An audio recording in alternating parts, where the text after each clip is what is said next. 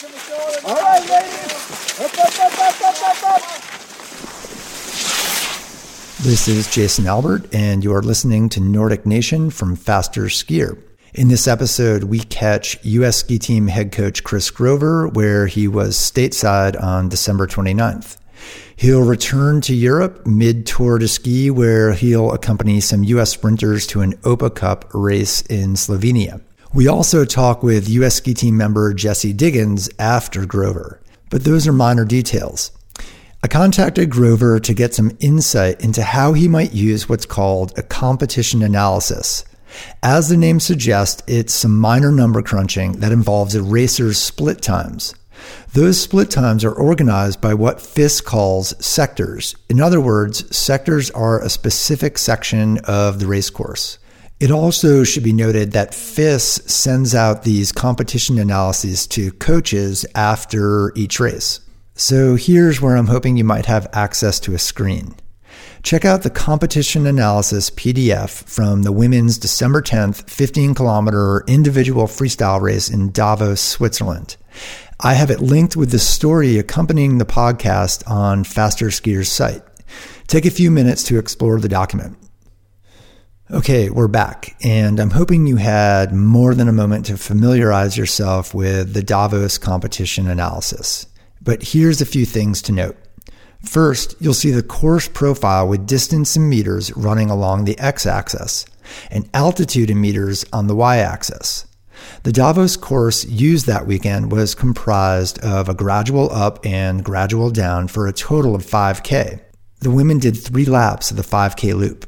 Second, below the x-axis, you'll see the course profile is color-coded according to homologation criteria, as in how steep or flat the terrain is.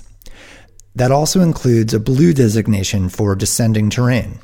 I won't go over the homologation details in this podcast, but I'll link to the 2016 FIS cross-country homologation manual on the Faster Skier site if you want to check that out. Third, each athlete has a set of race data. The cumulative time is an athlete's total elapsed time on course, and all the data reads like a book from left to right. So breaking down the winner's info, that'd be Norway's Østberg. It took her 6 minutes, 1 second, and 9/10 of a second to race from the start to the 2.2 kilometer mark. Her sector time would have been the same time, 6 minutes, 1 second, and 9/10. That same section of trail on her second lap would have been from 5 kilometers to the 7.2 kilometer mark. On that second pass, Østberg's sector time was 5 minutes, 53 seconds, and 3/10, over 8 seconds faster. Lots of numbers here, but I'm hoping this info gives you a basic idea of how the FIS competition analysis is organized. Okay, well, we're about to talk to Chris, and after we talk to Chris, we'll get a brief intro to Jessie.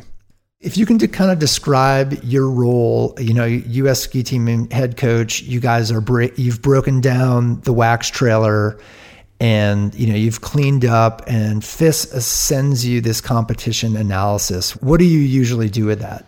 Well, the first thing that we always do with it is we make sure all that the interested parties have a copy of it. So it goes to every athlete that competes in the race, and it goes to their personal coaches if they have a personal coach as well. So obviously, as you know, we have a system where we have national team coaches that are the direct coach for some of the national team athletes.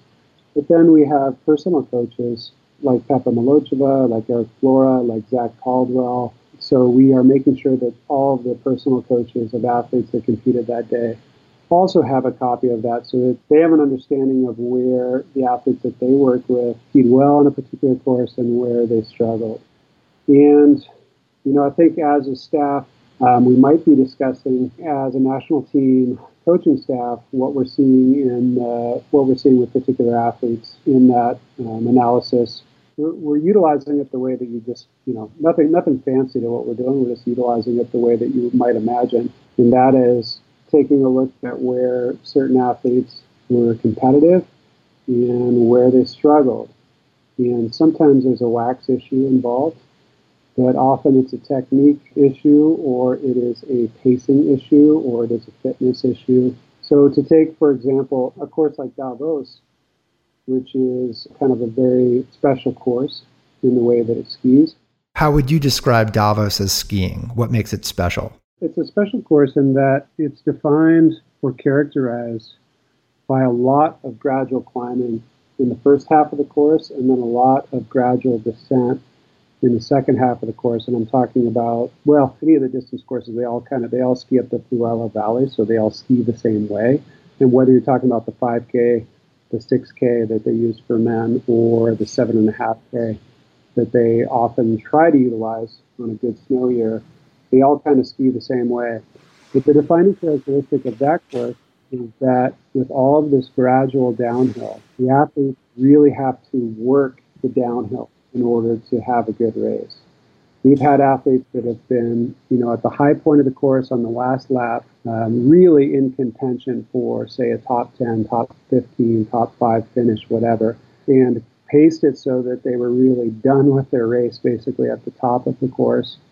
And by the time they got down to the finish line, after all this gradual down, they were 20 seconds out, 30 seconds out. So on this course, it's really possible to give away so much time on the downhill. And the downhill in Davos really has a couple defining characteristics. One is a top section with a lot of gradual that really has to be worked aggressively.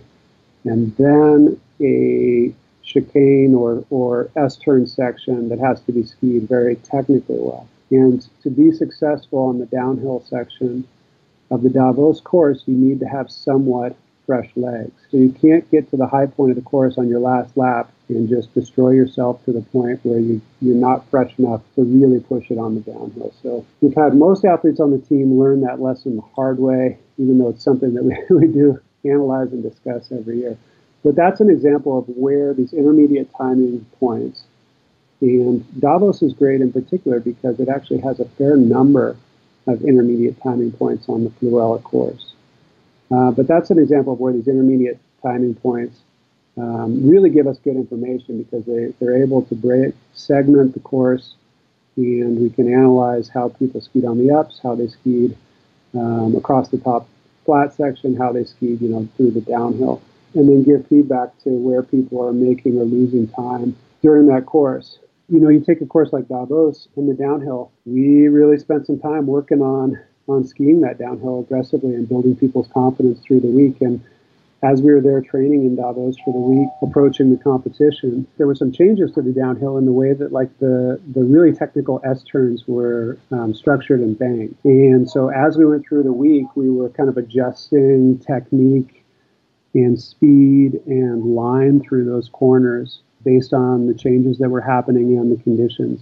And then, of course, when race day comes, you have to adjust again based on how it's skiing and how much it's been skied by previous athletes and how blown out the corners are, icy or burned and all that sort of thing. We know about the importance of that downhill, so we're spending the week really working on it especially with key athletes who tend to struggle on that aspect of the course.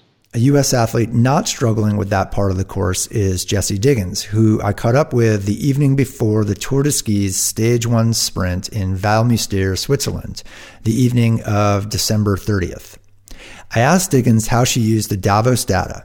Again, she placed 4th overall, 54.3 seconds behind the winner, Østberg. Here's Diggins. To preface this conversation, I think it's important to say that I don't always spend a ton of time looking at them because they are, as I'm sure you saw, are a little complicated and hard to understand and hard to read. But when I do look at them, they are very informative. It usually backs up something that I already know. I might be like, oh, I thought this section of the race is where I could improve the most. And then I can check it out and be like, yep, that's the section that I need to work on. And so you obviously in this race, we're looking at that competition and analysis from the 15K free in Davos where you placed 4th. And, I had Chris talk a little bit about how the course skis. And I'm curious from your perspective, how does the course ski and how does it suit you or how does it not suit you? The course is a very, we always say it's a sneaky course in that it's extremely hard without looking hard. When you ski one lap of it, you might be like, oh, this won't be so bad. I can put my head down and hammer, because there's no crazy hills. But because of that, there are no places to rest.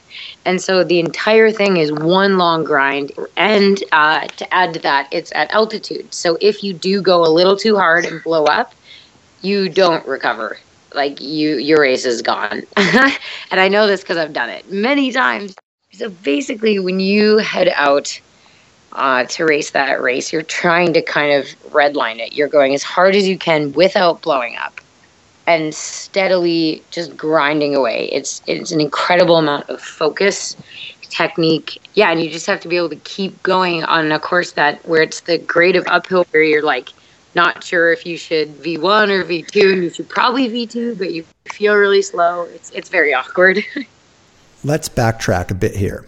In that race, on her first lap from kilometer 3.2 to kilometer 5, which is a working downhill, Diggins skied the fastest sector time.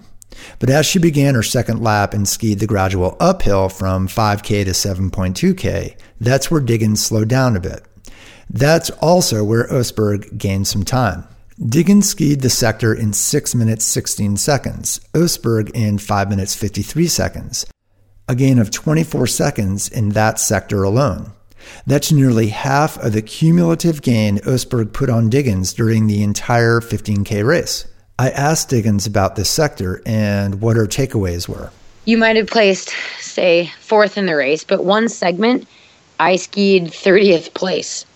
Like, I skied the 30th fastest sector at one point, which is not as good. And then one of them I tied for first. And I tied for second. And so you can see what sections of the course I'm good at and what sections of the course were not my strengths.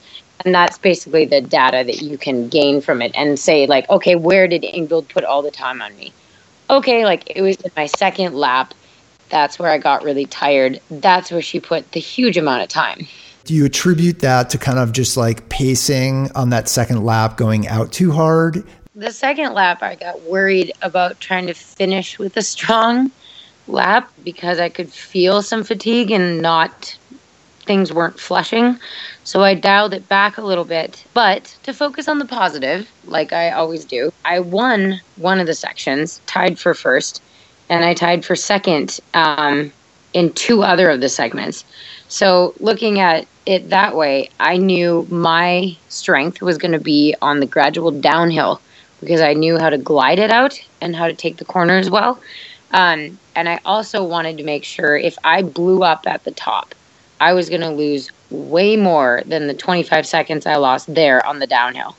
And so at the top of the last lap, I was tied for 8th place, I believe. Nope, I was in 4th, I guess. But my coaches were telling me you were like in 8th. And I was able to climb my way back to 4th on that downhill. And I knew I couldn't finish strong and couldn't finish with the speed I needed to have an overall good race if I blew up on the uphill. So it was purposeful conservative skiing. I think it was potentially too much conservative skiing, but I don't know. Looking at it, I think it's definitely something I can work on, is that slow, long grind. But I don't focus usually on the negatives. I look at okay, where am I good? Where can I get better? Great. Moving on. Yeah, it's pretty interesting because you're right. I mean, that 30th is a total anomaly when you look at every other split where you're in pretty much top 5. Because it's so easy to beat yourself up as a skier. And it's so easy to have people be like, oh, what did you do here? Why did you lose all this time? Why? And you're like, okay, let's take a break for a second. Let's focus on how we did well. And it doesn't matter how you ski each split if your overall result is what you need. So you have to pick on the course. Where can you maximize your strengths? And where can you maximize, if I know the course is one long uphill and one long downhill for me, the only way I'm going to have a great race is if I can crush the long downhill. And so that was my tactic. Whereas someone else who's really good at the uphill might be like, oh, you know what? Screw the downhill. I need to crush this uphill. that's my shot. And so I think different skiers look at a course and take it apart and plan their own pacing based on how they think they need to meter their energy. When you think about, when you move away from, say, looking at, your Davos race, and you obviously, I think, you start the Tour de Ski tomorrow. Is this something that you kind of, obviously you're probably not pulling up these competition analysis again, after kind of looking at them a few times, or like, okay, and yourself as an athlete, but are there some takeaways from something like this race, or are each one of the venues kind of discrete depending on, obviously, profile, altitude, snow conditions, how fast your skis are, et cetera? Yeah, that's a great question, because I think there is some crossover venue to venue, but like you said, there's like 1,000,001 variables, right? And you're looking at it, you're like, oh my gosh, like if it snows overnight, that completely changes how fast we're going to ski, which means, if you're at altitude and you have really fast snow, that's going to make it very different than really slow, cold, abrasive snow, because you have to pace it totally differently. Okay. Hey, thanks, Jessie, and best of luck next week. Take care. Thanks very much. Bye. All right. Bye-bye. Thanks for listening to Nordic Nation's brief dive into FIS's Davos Women's 15K competition analysis, and I hope you had a good holiday. Thanks.